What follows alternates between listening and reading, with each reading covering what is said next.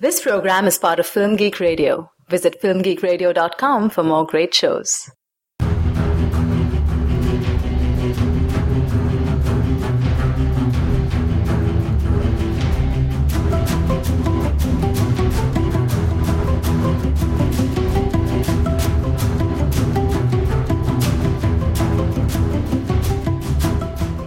Hey Gumshoes, welcome to episode number 15 of Detect This here on Film Geek Radio. This is our podcast devoted exclusively to discussion and analysis of the HBO series True Detective. I'm Andrew Johnson, and I'm joined by my fellow detective, Charlie Nash. Hey, Andrew. How you doing, Charlie? Andrew, I just got in a 10-minute shootout, and everybody died, except for me and my two co-detectives. Well, I had a much less interesting week. I've been working on my gardening, and Charlie, nothing's growing. Not even your avocados? Not even my avocados, Charlie. I really wanted to make a mean guacamole, but I can't. Oh, I know how you're known for that, Andrew. That's a real shame. Your Friday night must have been a bit anticlimactic. It was. Charlie, we're up early this week. We are. Yeah, usually we try to record on Monday nights, and then I edit the show on Tuesday, and the new episode goes up sometime Wednesday morning. This past week, though, I had some stuff going on for work because, a lot of people don't think that teachers worked during the summer, but we do. Wait, what? We do, Charlie. Our jobs don't miraculously end. We have professional development workshops, and we have meetings, and we have lesson planning, and all this stuff to get ready for the following year. But yeah, I had some stuff going on for work, and as a result, we were late publishing last week's episode. So sorry that we were late. It's totally my fault, guys. But to make up for it this week, this episode should be up Tuesday morning. Hooray! So, yep, I'm going to do my best from now on to get the episodes out at some point on Tuesday, Wednesday at the latest. But yes, occasionally it might be a little bit hard, just so you know. Also, one more housekeeping thing. We got some emails from people saying that you were too negative, Charlie. You're kind of a Debbie Downer. Wait, what? Week. Seriously? Yeah. Oh, I thought, I don't understand that at all. Charlie, True Detective is such a happy show. How could you be sad while you watch it? I just don't understand. I don't know, Andrew.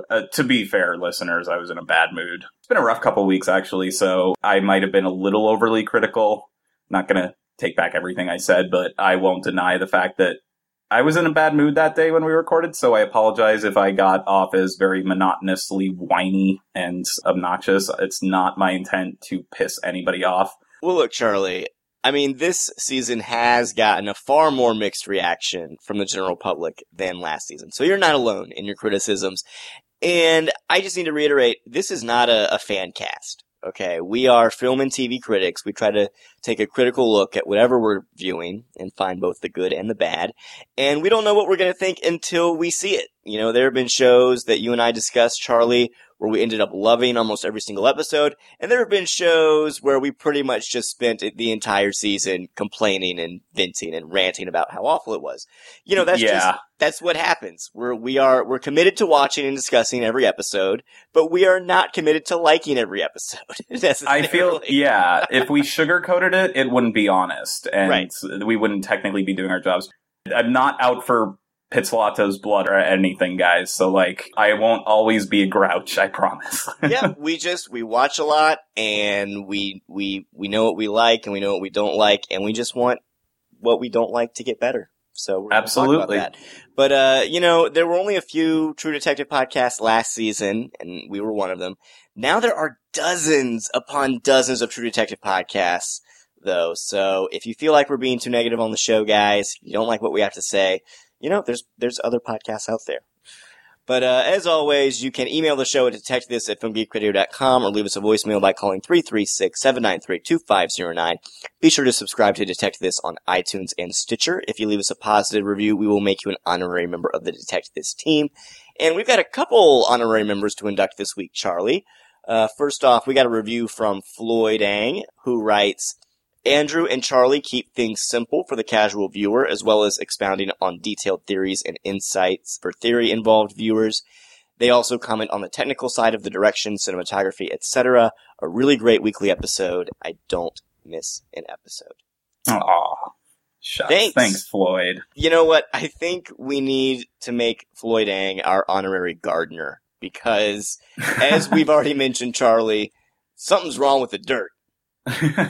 Those avocados need to grow, damn it. Yes. Yes. We got one more review from Eric Kinney Creative, who writes, really appreciate what these guys have to say and how their opinions often contrast. Went back and listened to their discussions of season 1 and really enjoyed their insight. I especially liked the episode after the season 1 finale, surmising their thoughts on the show and its place and what that place means in pop culture and the television zeitgeist. Thanks, Eric Kinney. Yes, thank you so much. I think that I'm going to make Eric our honorary coffee connoisseur, because sometimes that Armenian coffee is just so bitter. It's the worst. Yeah, you got to add a lot of cream and sugar, and I think Eric can really help us track down the best coffee. I agree. Also, Eric mentioned that he really liked our finale from last season when I believe we had on Mo Ryan from the Huffington Post, and we talked about just True Detective as a whole and its place in the larger television landscape.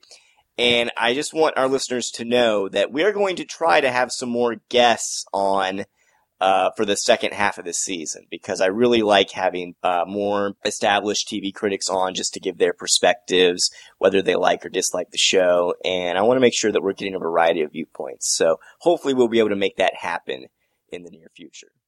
Absolutely. I'm still amazed that we got Mo Ryan in the first place, Andrew, because I could not be more honored. Yeah, she's fantastic. I love what she writes at the Huffington Post. I love her podcast.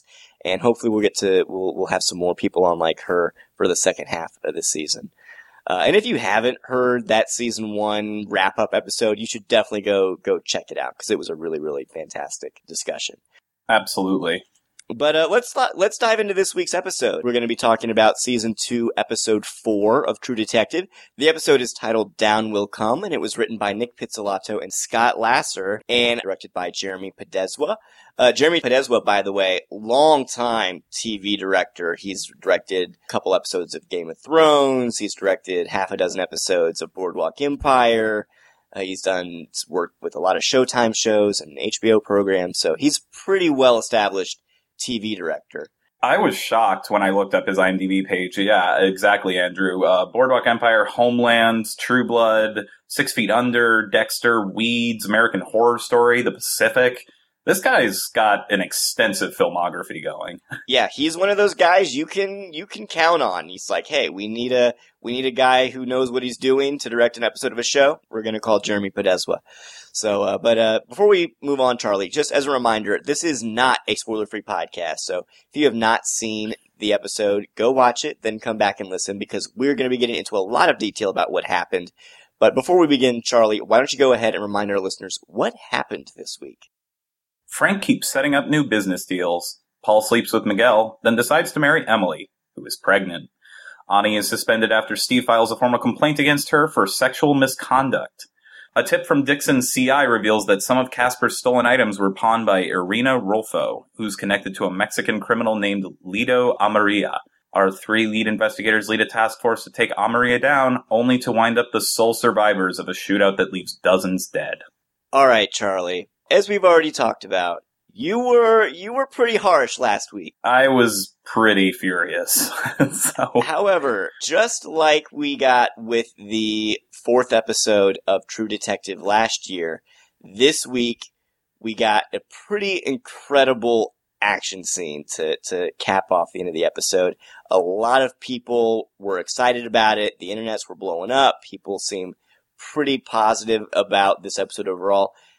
Did this episode change your mind, Charlie? Are you feeling a little bit more positive about True Detective now? Yes. I thought this episode was far and away the best episode of the season so far. It might not have topped episode 4 from last year, but so few episodes of television topped episode 4 from last year's season. I still have my fair share of, nitpicks here and there, but, the shootout was electrifying and disturbing, necessarily so. I thought that there was more character development. I loved how it mainly was, for the most part, an episode about Ani. And while I think that her scenes actually worked best, I thought that Nick Pizzolatto did a pretty solid job, for the most part, developing her character. And I think that this is also the first episode of this season so far in which he's had a co-writer. The co-writer was Scott Lasser. And there's still a lot of Pizzolattos. There's still some awkward lines here and there, but I thought that the writing was much stronger this week. I think Rachel McAdams gave a terrific performance, and it actually moved. Andrew, stuff actually happened. I was so excited that the story actually moved forward, not just with the shootout, but in other ways too. Well, I will agree with you that things happened for certain characters, okay? I really liked what they did with Paul this week. I really liked everything with Ray this week.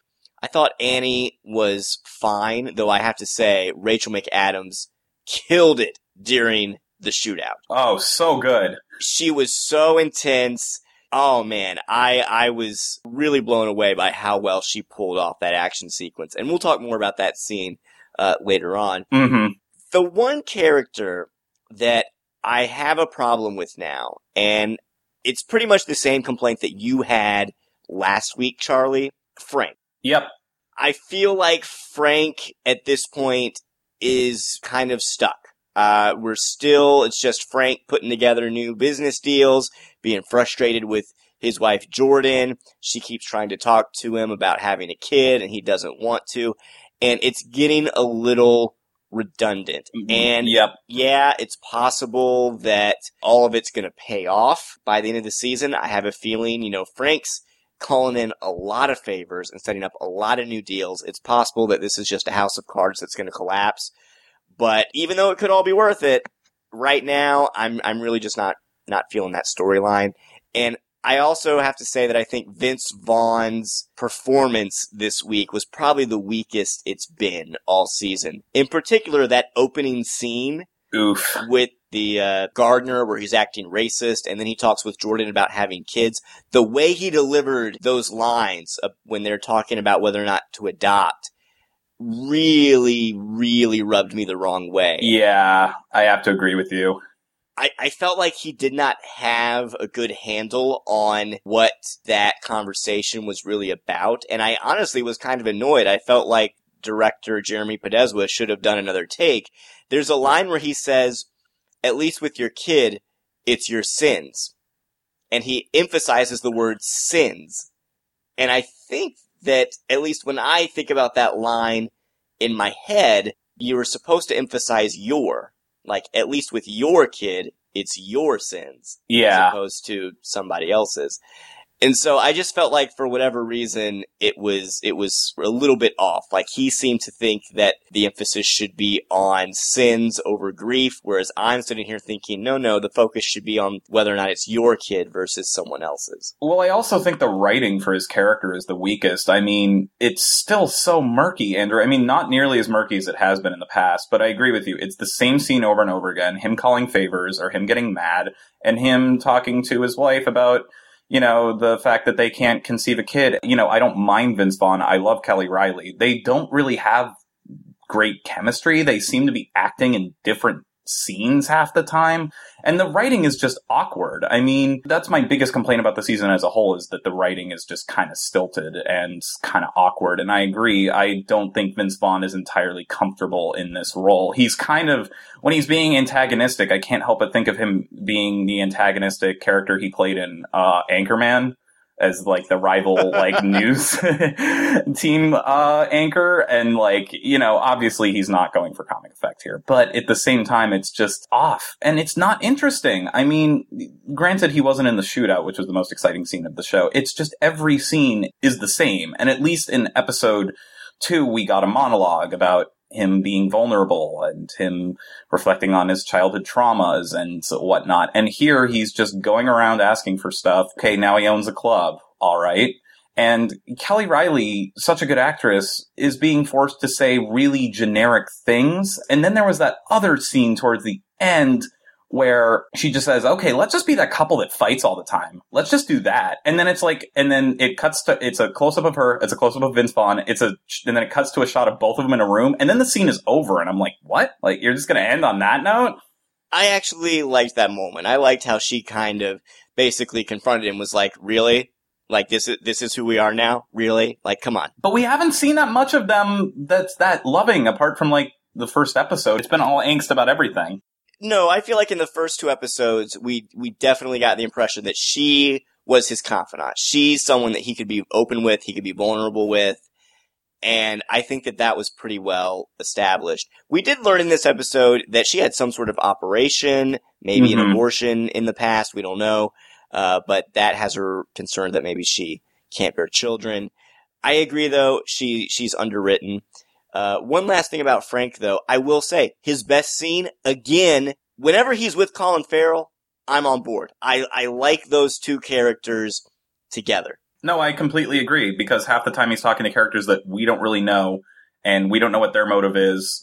And so the tension doesn't really pay off because we don't know what's really at stake apart from him getting turned down. Right. I mean, the only thing that really bothered me about the scene in the bar was, again, we've got Lara Lynn singing her angsty music. We got a break from her last week, but here we go again. My bed is now a cylinder of steel, cold and hard and shiny to match the way I feel. And also, you were there to see me beg and kneel. What kind of man would ask me then if he could make a deal when lovers of the future read these lines, the sound of steel and thunder, and then it gets cut off? But yeah, I mean, it's nothing against her. As I've said, I listen to some depressing ass folk music. Like, I listen to some really sad stuff. In terms of setting up the mood and atmosphere for True Detective, way too heavy-handed. Yeah. But you know what? I think that the reason Frank's scenes with Ray work so well is because you can tell that they kind of see themselves in each other, okay? They're both really tough, hardened guys who have been through a lot of stuff, who are trying to go legit. They're trying to pull themselves out of the muck and end up getting pulled back in. And I think that's why their relationship with each other, yeah, it's occasionally hostile, and you can tell Ray in particular doesn't really want to deal with Frank. But Frank, I feel like, almost views Ray as a friend. Like a person that he can be a little bit more open with sometimes. Yeah, and what is interesting this week is the last time they were together, it was right before Ray got shot, and Ray was clearly on the worse end of, the two. And now Frank's trying to persuade Ray into leaving the cops and joining him. And I like how Ray is going sober and has his head on a little more straight, and it's kind of switched, yet the way that their friendship is, the way that they talk to each other, and the way that, because Frank's always almost a little condescending to Ray, in my opinion. He's always kind of talking down to him. And I found it interesting this week that Ray is at least in a better spot, and that Frank's trying to manipulate him into making what sounds to me like a huge mistake. Well, I don't know. I think Frank at this point is looking for loyalty, and he's looking for assets and things he can use. And I think he's right when he says, hey, Ray, you're smart when you're sober. You could be helpful. You're wasting your talents. I think there's an element of truth to that. Ray knows that he's corrupt and that the institution he works for is corrupt, and he's trying to pull himself out of it. And I think Ray knows that he could be doing better for himself. The only issue is working for Frank that much better. Yeah, it was interesting this week, though, because things actually, I did think at this point, things have actually happened by the time they met up at the bar this time. And this is all before the shootout, too.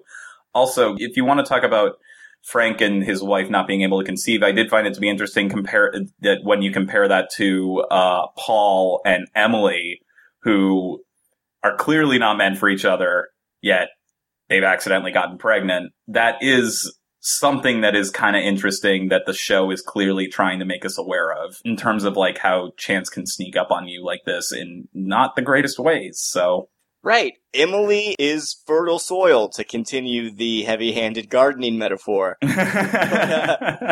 So she's pregnant. Paul wants to get married. And I have to say, I really liked what they did with Paul this episode. I really liked Taylor Kitsch's performance.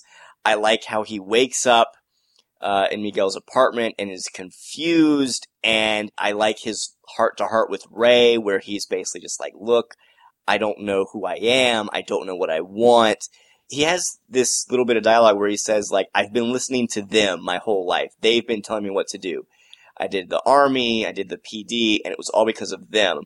And I wasn't sure if he was talking about society as a whole, or if there's like a specific group of people that he's thinking about, like his parents, or conservative Christians, or homophobes, elements of society who were like, no, being gay is bad. You need to go learn how to be a man's man. Go join the military. Go be a cop. Yeah, be a man. Yeah. Yeah, I liked his confusion, and it was so heartbreaking when he found out that Emily was pregnant and was like, yeah, this is great. This is exactly what I want. I just realized that I love you. I was just sitting there going, oh no, Paul. Yeah. This is awful. This is just another way in which you're trying to convince yourself that you're something you're not. And it's funny, I watched the episode twice, as I have been for most episodes this season, and the first time I watched that scene, I thought, ugh, this is so generic and bland, and it's not convincing at all. And then the second time I was like, oh, duh, this is how it's supposed to be. He has nothing else in his head other than to be like, I love you. This is the best thing that could happen. And at first I was like, really, Pizzolatto? You can't write anything more complex than that. But of course, you know, being in that character's psyche, he probably has nothing else except, oh fuck, oh fuck, oh fuck, oh fuck. And then like, what should I say? And then, oh, this is amazing. Like, no, it's not even that. I think he's genuinely happy. You do? Well, I think it's fake happiness. No. I think that it's false in the sense that I don't think it's what he really needs, but I think in that moment, he's so confused. He doesn't know who he is. He's struggling for who am I? And life presented him with something he can grab onto. I can be this guy. Life has put the situation into my lap. I can be the straight family man. And I think psychologically he is so desperate for a concrete identity that he's not lying when he says, I just fell in love with you when you said that. I think he genuinely, in that moment, developed some feelings and is happy, and that psychologically he has convinced himself this is the right thing to do just because it's something. Yeah, and it's interesting, too, because as I've mentioned before, I am a gay man, so maybe I'm reading this differently than you, and I think it's up to interpretation and not in a bad way. Because, like, I, at one point, believed I was in love with a woman, and I can't tell if I was lying to myself or if I genuinely felt it, and to this day, it still confuses me. And it's interesting how you and I have different interpretations of it, and I don't think either of them are wrong. I think that that's, like, that is one of the more interesting complexities that Pizzolatto is tackling this season, because most of the drama is so straightforward, and here's what's happening, and here's how this character clearly feels by their emoting or by this blunt line of dialogue. And that is true how Taylor Kitsch's character of Paul can be read in a multitude of ways. So yeah, I do find that interesting that we came off differently too. Because I'm not sure, I guess we don't know what he's feeling, and I guess that's sort of the point.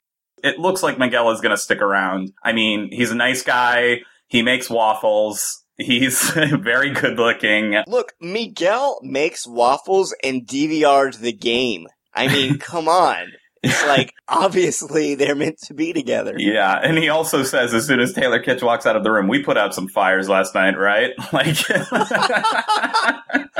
wow. Which meant they had some passionate sex, Andrew. Yes. That was some hardcore fucking they did last night. Yes. There were some hoses putting out some fires. I was like, wow, that is quite the innuendo there. And here's another thing that I wanted to bring up is, like, I read one critic criticize the show of, like, oh, well, there's no, like, is Nick Pizzolatto afraid to show gay sex on the show? And I just thought, well, you know, for as much sex as there was in season 1, there hasn't been any sex scene so far in season 1, apart from Taylor Kitsch getting a blowjob from Emily. And that was clearly meant to develop his character and that he's not into it. And I do find that to be interesting that season 1, it was Woody Harrelson getting laid left and right. And now everyone's sexually confused and that there's no sex on screen. Okay. So it seems like we're both on board with how Paul was developed this week. I want to move on to Ray. Okay. The one scene I didn't really see the point of, though it's possible she'll be more important later on, is the scene where Ray and Annie meet with Betty Chisani, who is played by Emily Rios from Breaking Bad. I don't know if you recognized her. She was Andrea on Breaking Bad. I did recognize her. It was not my favorite. I mean, it was very blunt. I mean, I don't want to talk about these things. I don't want to talk about any of these things. The scene ends with her saying, he was a very bad man, and then I have to go. And then in the next scene after that, which I'm sure we will get to with Annie and her sister, she said, oh, you're with some bad people. And this is the end. On top of that, we had a scene 2 or 3 episodes ago where Ray was being called a bad person. And I'm like, Pizzolatto, spice it up a little bit. Not everyone has to be described as a bad person. When Betty said he's a bad person, she wasn't talking about Casper. She was talking about her father. Yes. No, not Casper. Okay, I found it interesting. Didn't she call Casper Mr. Casper? I think so. That's a good point. There was someone in the episode, I think it was Betty Chisani, who called him Mr. Casper. And I just thought, man, that's awfully formal. And it kind of struck me as odd. Yeah, that's a good point. I did think that, again, Rachel McAdams not given the best dialogue, but just from the emotions I could see going on facially, I think she did a really good job in terms of selling some pretty clunky exposition. Yeah. Before we talk about Annie, though, one last thing about Ray. Mm-hmm. Ray is so nice. He is like... He's a different character at this point. Yeah. Okay. And we're going to get it more into Ray when we discuss listener feedback. But I feel like being shot has been a major turning point for Ray. They were nice bullets. Yes. He's had a totally change of heart. He's just kind of like, screw it. I want to get out of this line of work that I'm in.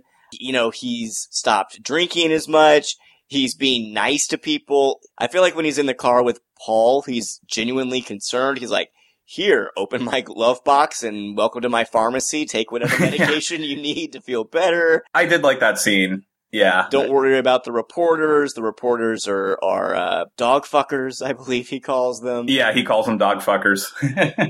Yeah, there's one point where I can't remember what the line is, but Taylor Kitsch says something about how he's like lost or he's not who he wants to be or something.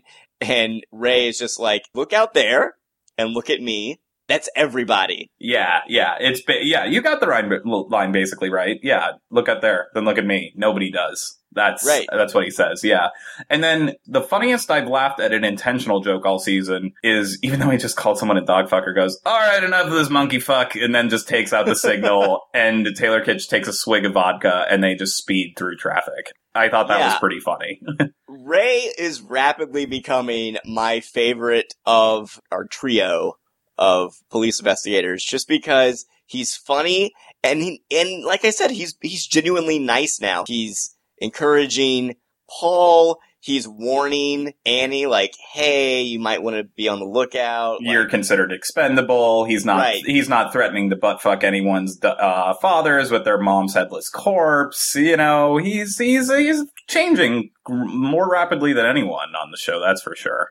Right, and I'm really enjoying Colin Farrell's performance. Oh, he's terrific. I mean, Colin Farrell's always been great in everything, but I think Colin Farrell also gets the dark humor Pizzolatto's aiming for more than anyone else on the show. Because he's been in some really funny dark comedies. I don't know if you saw In Bruges or Seven Psychopaths, Andrew, but he's a riot in both of those. And I think that he's the one who has been given the most to do in terms of comic possibilities, even if they are the grimmest of comic possibilities. Colin Farrell, I think I said this last week, I've never not liked Colin Farrell. Even the first 2 episodes where I complained about how cliched his character was, it was never Colin Farrell who I was complaining about so much as it was the dialogue he was being given to utter. Right. Ray goes with Annie to visit her father. And I just thought it was great that her father is like, oh, by the way, you give off this huge aura and it's green and black. Oh, that was my favorite Pizzolatto of the week. When they leave and then Ray says, what does green and black mean? And then she goes, I don't know, your mood ring? I was like, do people wear mood rings anymore, Andrew? I thought that was like something out of the 90s or something. Like, I don't know. Like, I haven't thought about a mood ring in several years. You know, I actually looked it up, what these colors mean, and it's actually perfect for Ray, because green is a pretty healthy aura. It represents like growth, and it means that you're living in a healthy way. And then black, of course, represents like fear and guilt and, you know, all this pent up stuff inside. And I feel like, well, yeah, that's Ray in a nutshell. He's got all this stuff inside, but he's trying to grow. He's trying to be a healthier person. Yeah, I will not take back that I did feel a bit gypped at the way Pizzolatto manipulated us into thinking he was dead, and then they didn't. But I will say, ever since he's come back from the dead, Ray has been a much more enjoyable character. Well, let's talk about Annie. Mm-hmm. She is now basically suspended, aside from this special investigation, because Steve filed a formal complaint. Not Steve! I know, he seemed like such a nice guy. Oh, such a nice guy, Andrew. Also, we find out that she, at one point, had sex with her partner. You know, they have this little exchange where he's like, hey, it busted up my marriage. And she's like, well, no, your marriage was already busted, and fuck you. And he's like, hey, I'm just trying to be your friend. I've been here for you. Mm-hmm. And I thought that was interesting. I thought it was interesting, too. Because it seems like she's had a pretty positive relationship with her partner, Ilinka. I did find it interesting that when Annie is confronted with this formal complaint, she says, you know, this wouldn't be happening if I was a man. Exactly. I love that. And I like how her boss is just like, yes, it would. You just wouldn't be able to use that line. And she also says, you know, they're high-fiving him out there, right? Right. And I was trying to think about it and I was trying to figure out, like, okay, would this be different if she was a man? And at first I was like, no, her boss is right. If there was a formal complaint filed, there are procedures in place that would still occur. However, then I realized, wait. If a female subordinate filed a complaint against a male officer, I think it would be easier for people to just look at it and say, oh, you know, she's a woman, she's being emotional. So much easier. They'd just be like, she was a whore. Like, she's just got slutty for a night. Who cares? Not even that. I think they would just say things like, oh, she's overreacting. You know how exactly. No, I liked that it was about that. The one scene, I really loved that scene. The only thing that bothered me about that scene was the fact that he brought up gambling issues, which is news to me because we haven't even gotten the slightest hint that she's got gambling issues, and it kind of took away from the whole focus of the scene, which was sexism in the workplace. Well, we did see her drinking at a casino. But that's drinking at a casino. That's not gambling at a casino. And I couldn't tell if Pizzolatto's like, oh, this is my male character trying to pin it on more than just sexism in the workplace to not make him seem like he's a chauvinistic pig, or if she genuinely does have gambling issues. Because you're right, we did see her in a casino, but if we do get scenes of her having gambling issues halfway through the season now, and we're being told about that and not really shown it, I will be a little annoyed. Yeah, same here. I did think that was kind of weird that they were bringing that up. I was like, well, I guess she could need to gamble if she needs to buy more books on knives. Because she didn't deny it. That was the other thing. Like, if she denied it and said, oh, that's bullshit, this is, like, clearly, something that has to do with me being a woman and having sex with someone I work with who's a position below me, you know, the fact that she didn't deny it confused me more, because if she at least said, oh, you're full of crap, that would have at least meant, okay, she doesn't have gambling issues. Right. And speaking of the writing, Charlie, we haven't even talked about the Pizzolattos. I brought up one, but that's about it. Yeah. Yeah, I actually thought the writing was a lot more solid this week than usual. There were no lines of dialogue that just made me scratch my head and go, huh? You know, and I had 2 lines that I wrote down, but you know what? They're both pretty easy to interpret. Exactly. Yeah. None of them threw me off and thought, in what universe does Nick Pizzolatto think this makes sense? Right. The first line is one that's been shown before in all the previews where Frank tells Ray, sometimes your worst self is your best self. You know what I mean? That didn't bother me, actually. Yeah, it's like, yeah, I kind of do know what you mean. I know what you're getting at there. And then the other thing is when Annie is talking to her sister, she's talking about memories and what she thinks of her mother and all that. And they're talking about key moments in your life. And Annie says, those moments, they stare back at you. You don't remember them. They remember you. Yeah. You turn around. There they are, staring. And I thought, okay, that's a little overdone. Yeah, I thought the same thing. But at least I know where you're coming from. I know what you're trying to say. Well, right. And actually, Charlie, I think that might be another nod to Nietzsche, who famously wrote, you know, when you gaze into the abyss stares back. Yeah, it's a good point. He was talking about evil and morality, but there's no reason you couldn't take that same sentiment and apply it to memory. I completely agree. I mean, I will admit, me and my friends did chuckle when she said that. In no way does that reflect McAdams' performance, who sold that as well as I could have imagined. But you're right. Upon second viewing, because watching this episode twice, I found myself to be far less critical than I was about anything the second time around. Because even the second time around, for most of these episodes, I still had no idea what in the fuck some of these people were saying. And here, I found myself to be a lot more empathetic as to what was being explained. And I think it does have to do with the fact that he had a co-writer this time, Andrew. I think that someone took Pizzolatto up and was like, we need to kind of straighten this out a little bit. I was just about to bring that up, Charlie. Does the fact that Scott Lasser helped write this episode, is that why a lot of the dialogue just feels a little bit more grounded?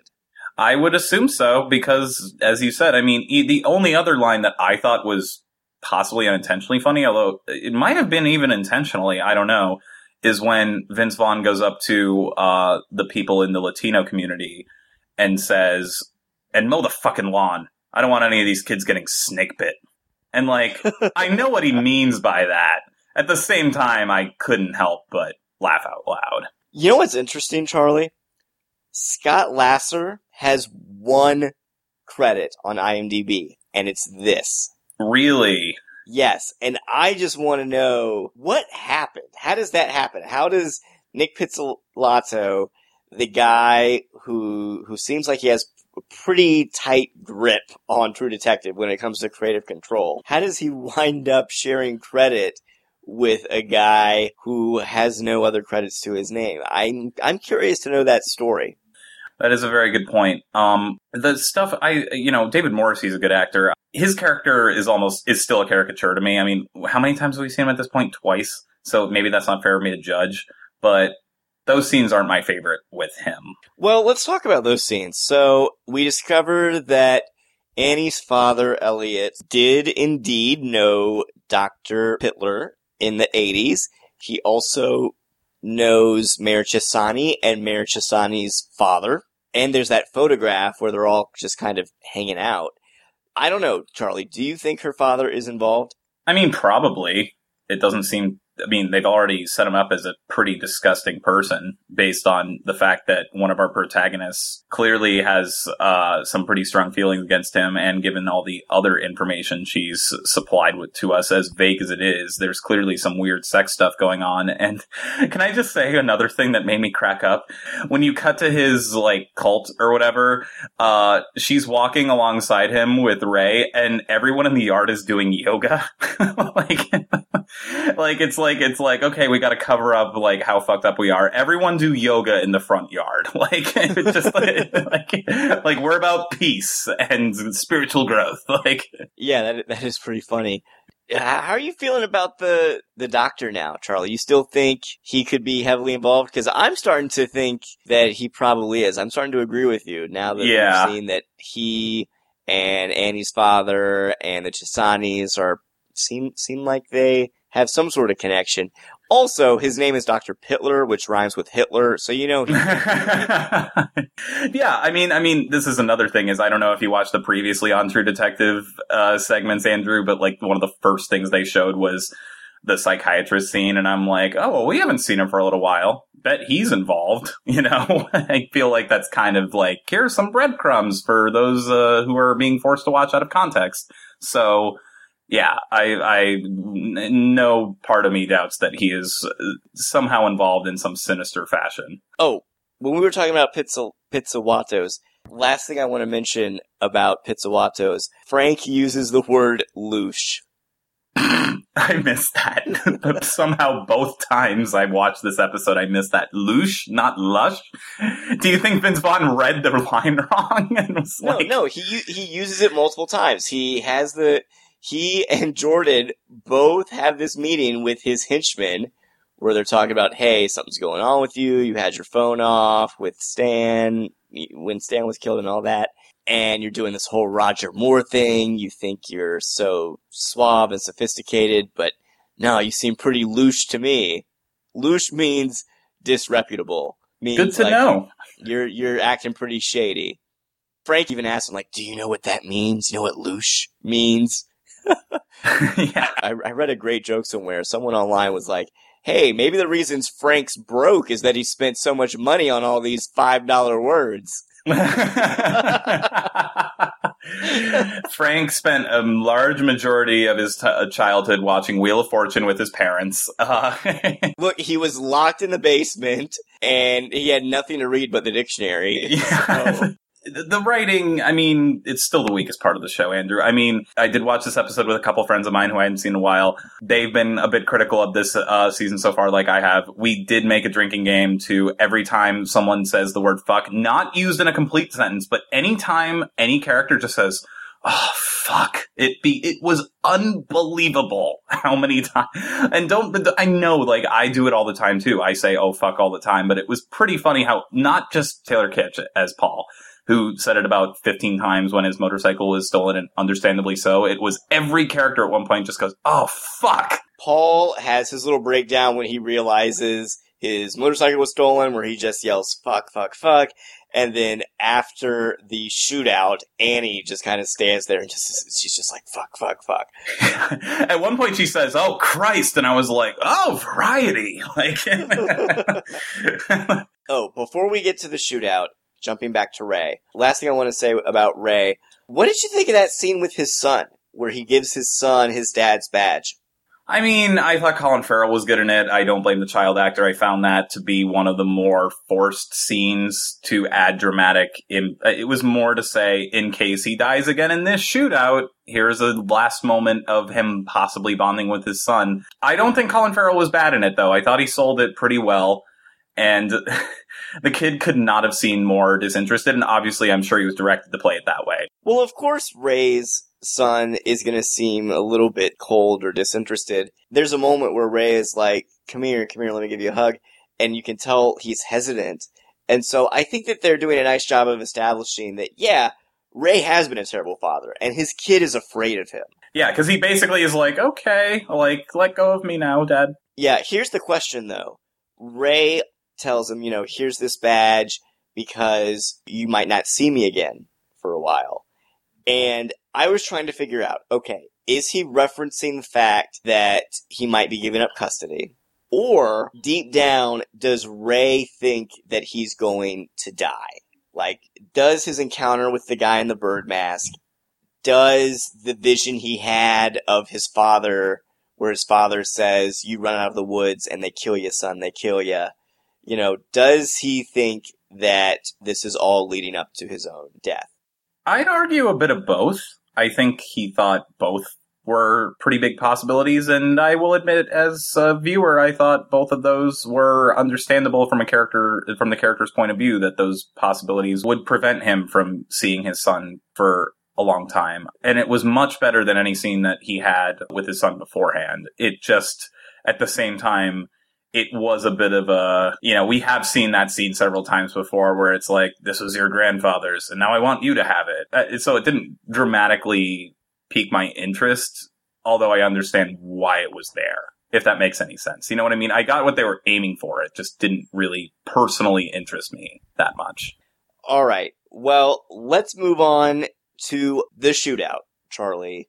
The 10-minute long shootout. Pretty intense scene. I was on the edge of my seat here. I thought that this was really, really well directed. I mean, considering they're not going to do the whole single shot thing like they did last season. And honestly, if they did at that point, if they did another single take, I would have felt like it was kind of gimmicky in a way. You know, I feel like they would have been like it would have drawn attention to itself so hard to the fact that, hey, remember when we pulled this off in season 1? Well, we're going to do it again here. I like the fact that it was its own shootout that wasn't trying to mimic the brilliance of the choreography from last season. I will say, I think the build up to the shootout was a little bit rushed.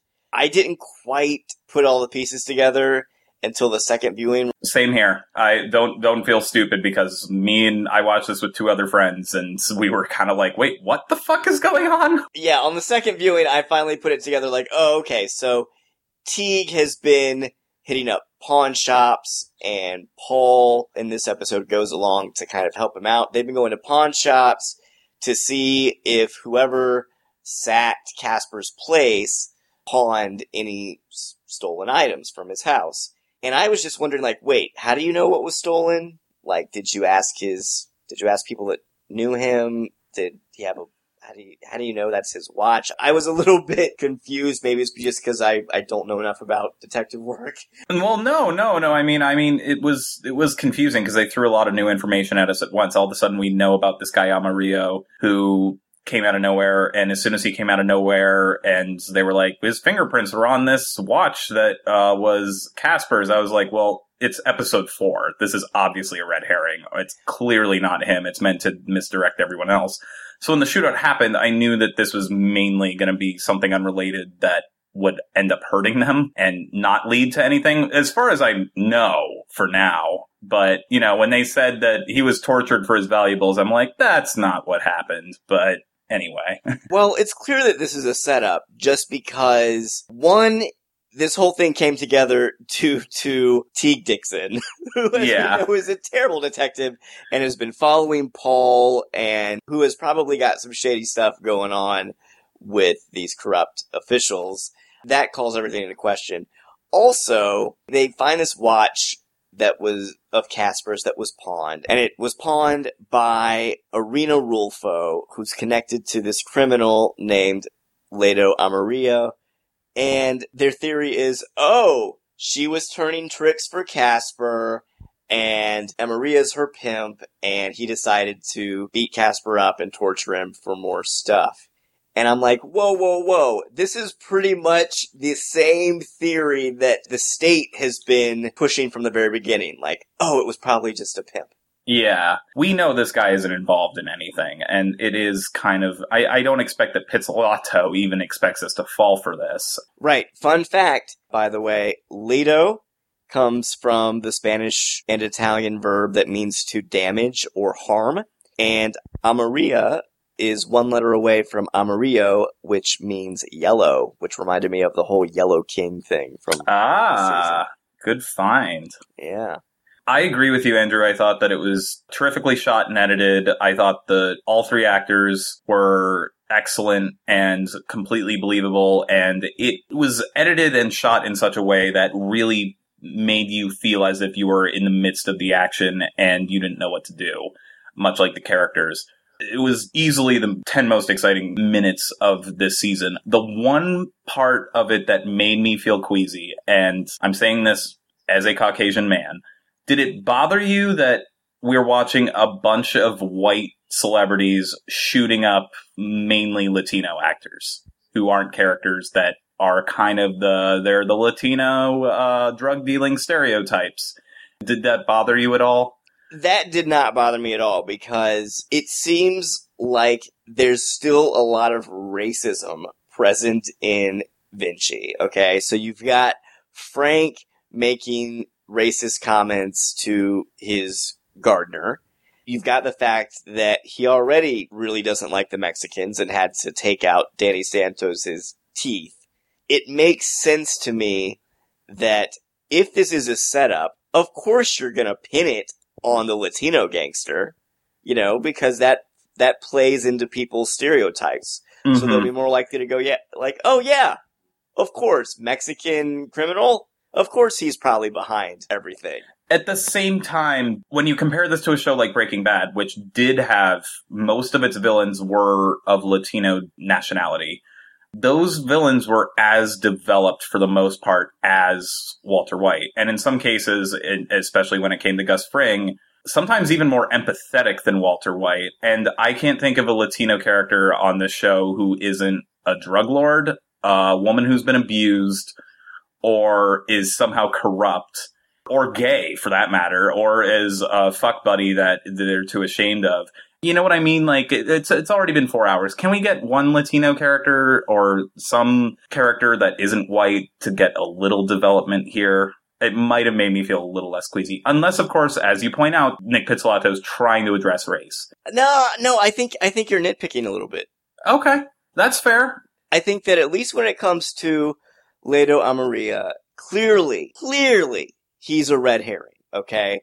Clearly he is. I'm not denying that. I think Pizzolatto is trying to make it obvious to the audience, no way is this guy the actual killer. No way. And he's doing that by making sure he's underdeveloped, by kind of throwing this task force and shootout together at the last minute, at the end of the episode. And I think we're just supposed to be thinking, oh man, how far does this conspiracy go? Who's really involved? I mean, don't forget, Charlie, at this point in season 1, our detectives were introduced to Reggie Ledoux, who also ended up just dying and being a red herring. Mm-hmm. I'm just trying to be politically correct here and trying to say, because there is a racism bias in Hollywood and in the media in general. So with all that going on, maybe that leaked into my interpretation of this. Maybe you are right, Andrew. I'm trying to be a little sensitive to how race is used to stereotype supporting characters in film and television. So, I'm not going to deny that the fact that, holy shit, like that scene blew my mind. So that's all I was trying to say. That's fair enough, Charlie. Other fun fact, Ledo Amaria is played by Cesar Garcia, also from Breaking Bad. Oh! We're getting a lot of Breaking Bad alumni. We truly are. Here in True Detective. The thing I like about this shootout, Charlie, is that it occurs over a series of phases, like all the best action sequences do. There's rising and falling action within each scene, within the scene itself. It's like the scene unfolds over different steps. Like, okay, first we're all behind the cars. Then there's an explosion and we're gonna start to move up towards the other wall. Then we're gonna move to the back of the building. Then we're gonna focus on the bus. And the best action sequences are almost like mini movies in themselves, going from scene to scene or set piece to set piece. And this sequence was no different. And that's why I think it worked so well. I agree. And it felt completely realistic. And, innocent bystanders getting hit was really disturbing, and not in a way that was meant merely for shock value, because honestly I find it to be all the more disturbing when you take a film like San Andreas and you just have a bunch of CGI buildings falling down and that like millions of people are dying just for your entertainment, and here the actions of this shootout have consequences for the cops and the killers, because innocent people are getting killed and they're not just brushing that off and just saying, we have to do our job, keep moving. Like, they're clearly traumatized by how much collateral damage they're causing here. Well, that's why this scene felt so intense. It was because it was like, oh my goodness, anything could happen. Yeah. I mean, Teague Dixon gets his head blown apart. That was insane. Yeah, someone practically gets their jaw shot off. I do want to ask, how the fuck did that building blow up? Like, upon first viewing, I did kind of chuckle out of disbelief, like, oh my god, that's so over the top. But then there is a line I caught second time around, which was, is this a cooking lab? Which would make sense. At the same time, did they even shoot anything on the third floor? No, I guess the idea is, if it was some sort of meth lab, that it would have been rigged for them to blow whenever the police showed up. Like, oh, if we need to destroy all the evidence, we are just going to blow it up. They were shooting someone. I know that for a fact it was someone on the second floor who also did not seem very fazed that the entire floor below him blew up. At the same time, he was getting shot at by like 18 cops. You mean in the floor above him? Yeah, floor above him, excuse me. Yeah. Yeah. It'll be interesting to see next week what that was. Like, was it actually some sort of meth lab? What caused that explosion? I did see a pretty funny thing on Reddit where someone pointed out that, you know, I think it's in episode 1 or 2, when Ray and Teague are at Casper's house, Teague makes this comment like, if I ever die, make sure you burn my shit. That's a good joke. Holy shit. So it's brilliant. Ooh, maybe Dixon was something shady's going on with him. Blow up the shit. They're wiping away the evidence by blowing that up. The one thing about the shootout that did bother me, and unfortunately had to end the episode, what in the fuck was the director thinking when they decided to end it with that fade out? I know this is gonna seem like the most nitpicky thing to some people, but it seemed like they were beginning an episode of Law and Order, like after the theme song of Law and Order, where I was just like, what? An editing decision? Why?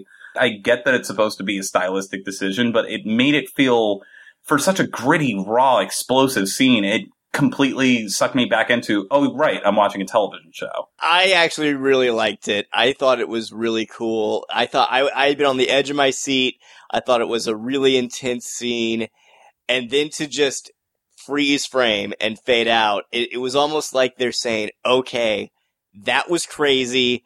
Nothing's going to be the same after that. We're about to, like, take this story in a new direction and kick it up a notch. Like, we're halfway done with the season. Things are going to be really, really interesting in the second half. It almost seemed like they were consciously splitting up the season into 2 halves and saying, all right, we had everything before the freeze frame, and now we're going to have everything after the freeze frame and this moment. And also, I feel like that's a key moment because you've got all of our 3 characters, our 3 leads, who are the sole survivors, and all they could do is just kind of look around in shock. You've got Ray and Annie, who are both clearly traumatized. Oh yeah, everyone's traumatized. Well, no, Paul is not.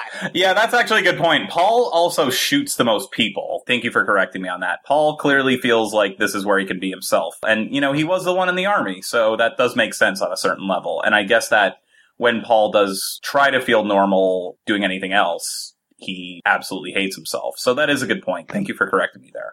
Right. The scene when Ray is talking to Paul in the car, Ray says something about how, like, I know you were in the military and, you know, I'm sure it's easier for you here than it was then, or it's probably harder for you when you think about that time or something. I can't remember what his exact words are, but then Paul is basically just like, no, actually it's the opposite. Like, it's here in the real world with the normal people that's tough for me. Yeah, several people suffer mentally when they return from war, and it depends, regardless of what war it is. I mean, you know, The Best Years of Our Lives is a classic film all about returning to normalcy and how they can't go back to the way they were. The last few minutes of Catherine Bigelow's film The Hurt Locker summed this up really well with the scene with Jeremy Renner not even knowing how to buy groceries anymore. And you're right, that is a really good point to bring up. I kind of took that for granted. Maybe it was just because the shootout was so intense that I wasn't really paying attention. Because you're right, maybe that was a really good directorial decision too, because a lot of the aftermath shots were focused on Ani and Ray's trauma, and Paul was kind of off to the side. And he did most of the killing, so... Right, I actually think that this scene was directed in a way that really does some character building in the midst of all the action. And actually shows and doesn't tell what's going on. Right, you've got Paul, he's the one who's, like, moving from car to car, telling Ray, like, cover me. He's focused. He's the one that takes out the guy on the second floor that's causing so many problems. He is focused. He is in his element. He's the one that saves Annie when that guy is starting to close in on her and she's out of bullets and she's freaking out like, oh man, I'm going to have to use my knife. Paul saves the day. I mean, he is like at his most calm and collected when he's in the midst of this violent situation.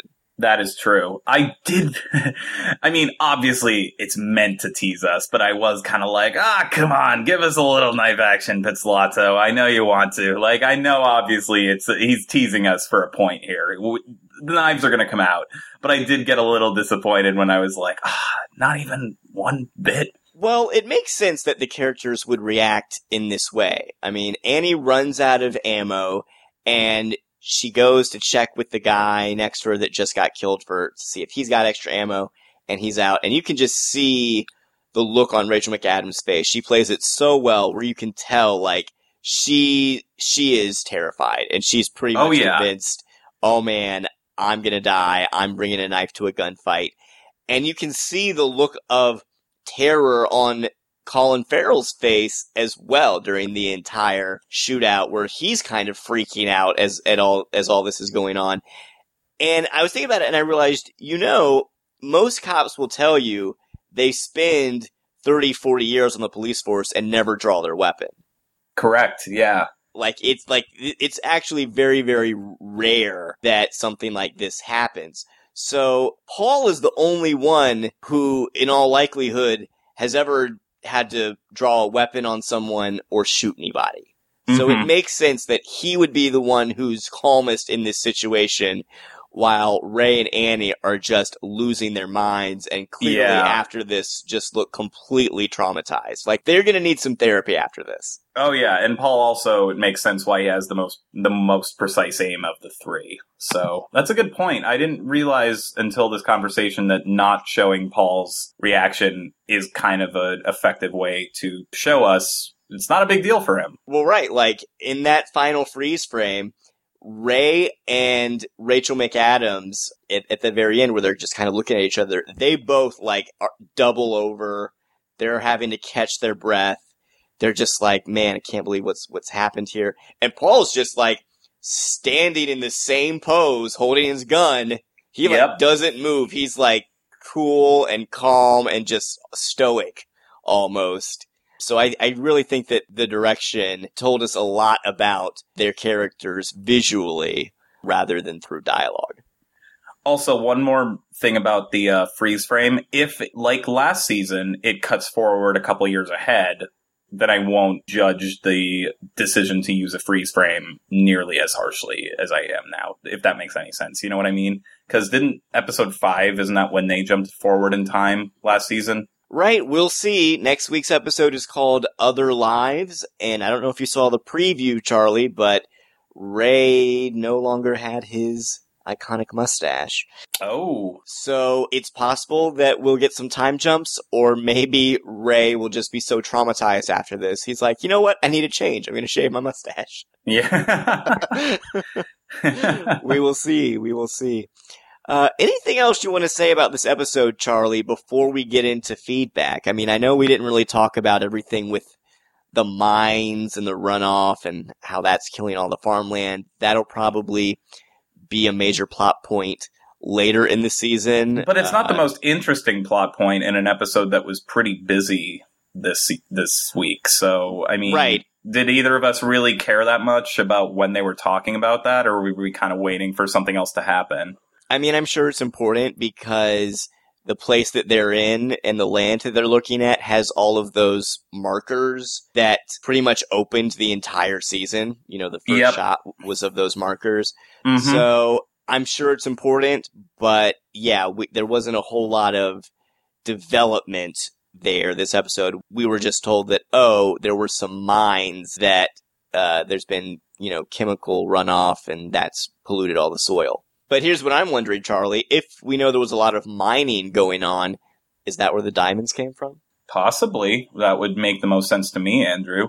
All right, well, let's move on to some feedback. As always, our listeners can email the show at detectthis@filmgeekradio.com or leave us a voicemail by calling 336-793-2509. We got a voicemail to go over. Our good friend Floyd left us a voicemail, and here's what he had to say about this episode. Hey guys, this is Floyd from Ohio, calling about True Detective. I just wanted to say, last week I heard a lot of reviews and read things about, people were kind of had the sentiment of, give us something already, as far as the show. And I wasn't there, but I think I am now. This last episode was really just didn't give us anything. And the shootout was great. Technically and entertaining-wise, the shootout was great. But really, what did we get? I mean, when I compare it to last season, and yes, I'm going there, we got our first suspect. It was Reggie Ledoux. And he was interesting and scary and intimidating and had an awesome hideout. Everyone thought that perhaps Reggie Ledoux last year was the guy. No one, and I mean no one watching it, thought that this pimp was really the guy. So really the shootout was for nothing. It was entertaining and it was technical and it was great, but at the end of the day, again, we just got a bunch of nothing. And I'm kind of in that group now that says this show needs to give us something. And it's time to move on. All right, guys, thanks. Bye. Well, I think that Floyd is right when he says that this shootout and everything with Lito Amarilla is clearly a red herring. However, I don't mind that. And I still feel like this was an important episode for moving a lot of plot and character threads along, because clearly there's not one major villain this season. Clearly there's not going to, yes, they're looking for Casper's killer, but clearly there are a lot more parties involved, and there's a lot of corruption, and there's just so many people that could be wrapped up in this thing. Of course, there's going to be some sort of red herring, some sort of setup to try and get our three leads either killed or just push them in the wrong direction to cover up what's really going on. Because I feel like a lot of people have an interest in making sure this case is not solved. Yeah, I agree. I mean, it would annoy me if this character of Amarilla was a red herring for multiple episodes. I guess since he was brought up halfway through this episode, it didn't bother me so much because it was obvious. But here I feel like Pizzolatto, as much as I do think he hammers things home for us way too much, isn't playing that card so much as he's trying to give the characters hope while making it pretty obvious to us as viewers that it's clearly not this guy. You know what I mean? Right. We know that there's got to be some larger conspiracy going on. Our characters all know there has to be a larger conspiracy going on. They're questioning their superiors. They're questioning why they were put together and why this investigation is going on. So I feel like this shootout and everything with Leto is going to seem suspicious to our lead characters. And one, this scene at the end, it put them together in an intense situation. So it forces them to bond, essentially. Like, yes. Once you've been in a firefight with somebody, I'm pretty sure you're going to trust them.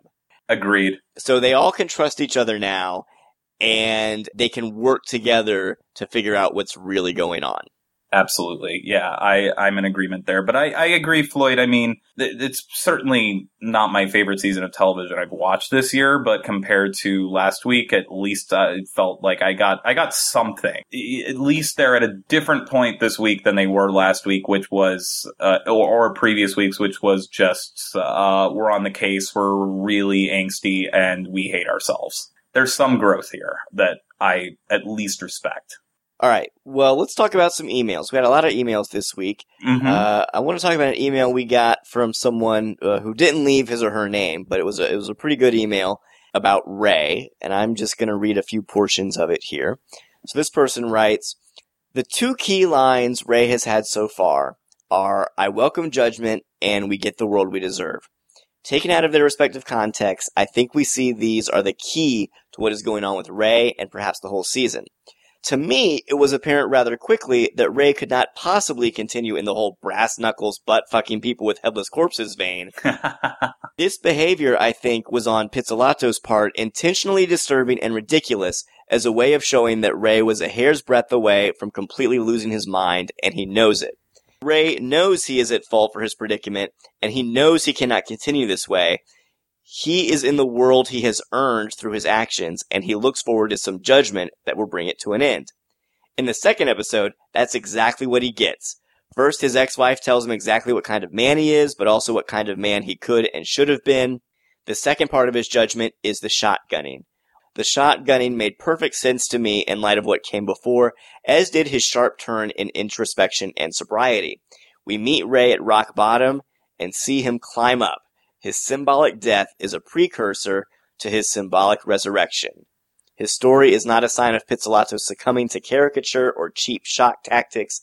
I give him a lot more credit than that, and I wish more people would as well. And that is a very good point. I feel like my immediate knee-jerk reaction to Nick Pizzolatto being a jerk who's just trying to yank our chain to get more people to tune in blinded me from seeing that, it's not like he wasn't building up to something. Because as we've seen, it's now been 2 episodes now too, Andrew. It's not, now that we've seen even more growth from him, I will admit that I was pretty nitpicky and pretty angry about the way they handled it. Well, I think your issue last week, Charlie, it wasn't that Ray had survived. It was the way that they had structured it. Exactly. Ending the episode on a cliffhanger only to immediately negate that when we return. And I think that's what irritated you. It is, yeah. If he came back in the same episode, I mean, it wouldn't have been nearly as interesting to watch on a weekly basis, but to do it so nonchalantly irritated me. Right, but I think that this listener is right. We are meant to see this as a symbolic death and resurrection for Ray. We are meant to see this as a major turning point, which is probably why Pizzolatto chose to end the episode on that note, because it is a major point for him, for his character, not just in terms of it being an interesting plot point. And so I do think it's going to be interesting to see Ray change even further in the second half of the season and see how he evolves. The only question for me, Charlie, is again, is he going to survive? Is this going to be a resurrection that he lives through? Or is he going to make this grand change only to maybe at the end sacrifice himself or die in some other way? I mean, based on the fact that we got that scene where he gave his son his grandfather's badge and said, "This will mean something to you someday, and I probably won't see you for a while," it wouldn't surprise me either way. At the same time, Matthew McConaughey suffered some both of him and Woody Harrelson suffered some pretty seemingly fatal wounds last season, and I thought they were going to die, and they ended up coming back. So I don't know. Well, given Rust Cole's whole philosophy in season 1, I think most people were pretty convinced that he was going to die by the end of the season. And it was kind of a surprise when he didn't. So who knows?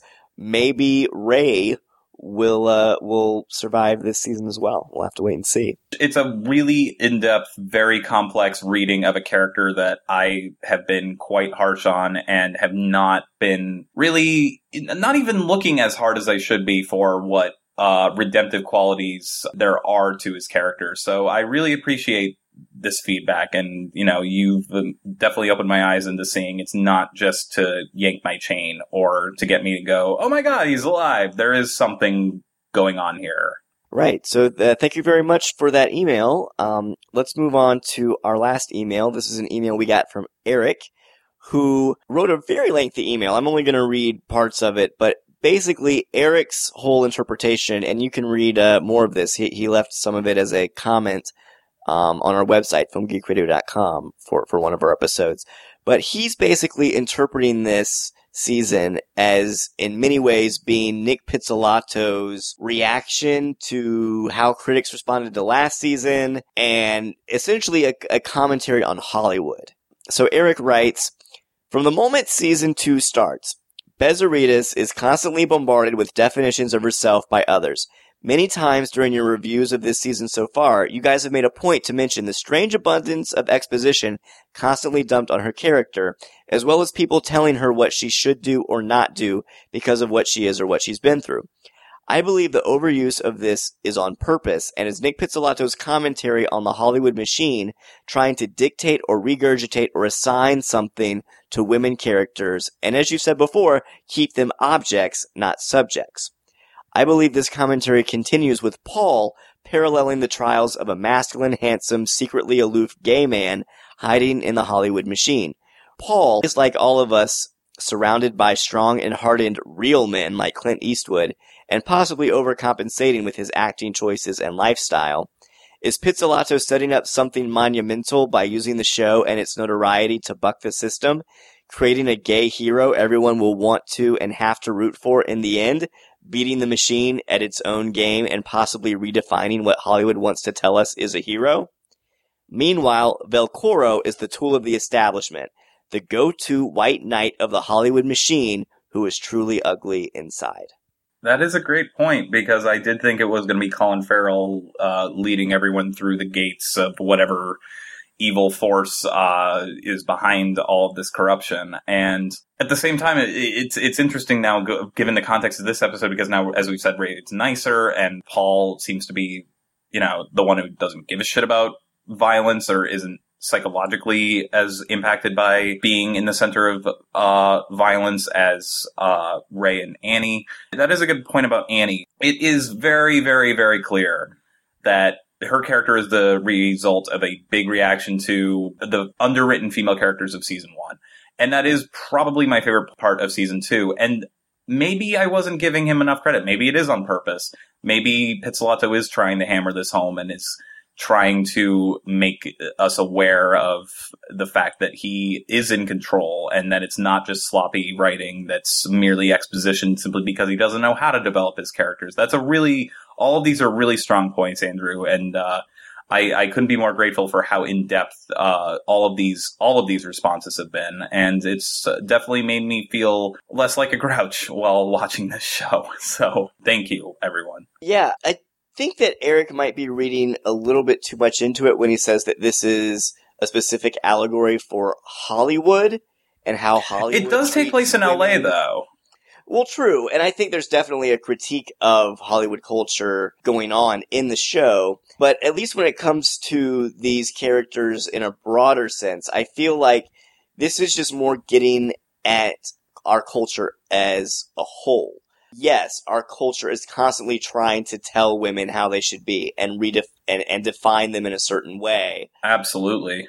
And yes, I like this interpretation of Ray as just the stereotypical gruff, tough, white, straight man's man who actually turns out to be not heroic at all and really broken and rotten and kind of disgusting, who's finding himself needing to change in order to survive and be happy. I think that that's definitely an interesting way to look at his character.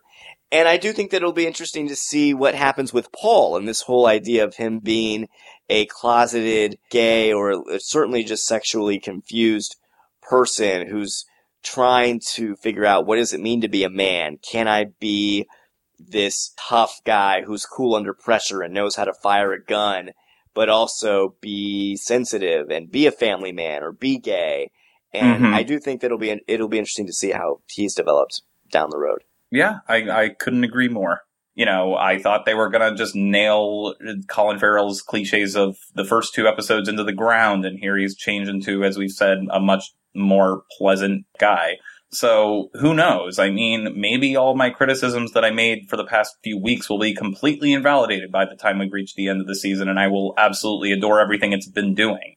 It's interesting how it works like this, too, because, especially when it comes to shows on Netflix, as I mentioned before, like you can binge watch Orange is the New Black and get an idea as to where they're going in one night. And here we have to wait several weeks and we still have to think about and digest exactly what we think is going on when we don't know exactly where the show is going. And, I still don't know where everything's going. You're right, Charlie. Television is a whole different beast from film just because, as you said, we can only judge what we see when we see it. Mm-hmm. And so it's possible that once we see the whole big picture and what it was all building towards, some of the things that we didn't like when we saw them, or maybe even some of the things we did like, our perspective will change by the end. You never know. You just kind of have to take it week to week. It's kind of like watching a movie in chunks and then trying to evaluate a movie as you go along. It's hard to do, and you're really not going to be able to make a very clear judgment in terms of quality until the very end. Until then, you can just make observations and try to track your own perceptions and kind of how your perceptions evolve over time. And that's another reason why I was so critical about Ray getting killed off, is I thought, well, if, I saw this on Netflix, I would immediately put on the next episode. And maybe I wouldn't have been as offended or nitpicky if it was handled right away. Right. It would have felt like just one plot point in a larger story, as opposed to when you have to wait week to week, each episode feels like its own succinct story in a certain way. Exactly. Well, I think that'll wrap it up for this episode. We would love to get your feedback on the show. Don't forget you can call and leave us a voicemail at 336-793-2509 or email us at detectthis@filmgeekradio.com or comment on the website at filmgeekradio.com. We'd love to hear from you. We really appreciate hearing from our listeners. Be sure to subscribe to us through iTunes and Stitcher. And if you liked this episode, please write us a review. That really helps us get the word out about the program. You can also donate to us through the website. We really appreciate your help. Just go to filmgeekradio.com and click the support tab and the donate button to send a few bucks our way. We also have an affiliates page. You can use filmgeekradio.com to navigate to sites like Amazon, and anything you purchase, if you navigate there from our site, it'll track that, and we will get a small percentage of whatever you spend, and every little bit helps out and helps cover our production costs. So thank you so much for all your support. Charlie, where can people find you online? You can follow me on Twitter at CTNash91. That's CTNASH91. You can also find work I've written for certain outlets on Movie Mezzanine, Edge Media, All Things Horror, and Cinematic Essential at all of those various websites. Just spell them all out and add.com. You can follow me on Twitter and Letterboxd at Writer Andrew. If you do follow me, be sure to let me know that you're a listener, and I will try to follow you back. That'll wrap it up for this episode. I'm Andrew Johnson. I'm Charlie Nash. And I'm done with this one.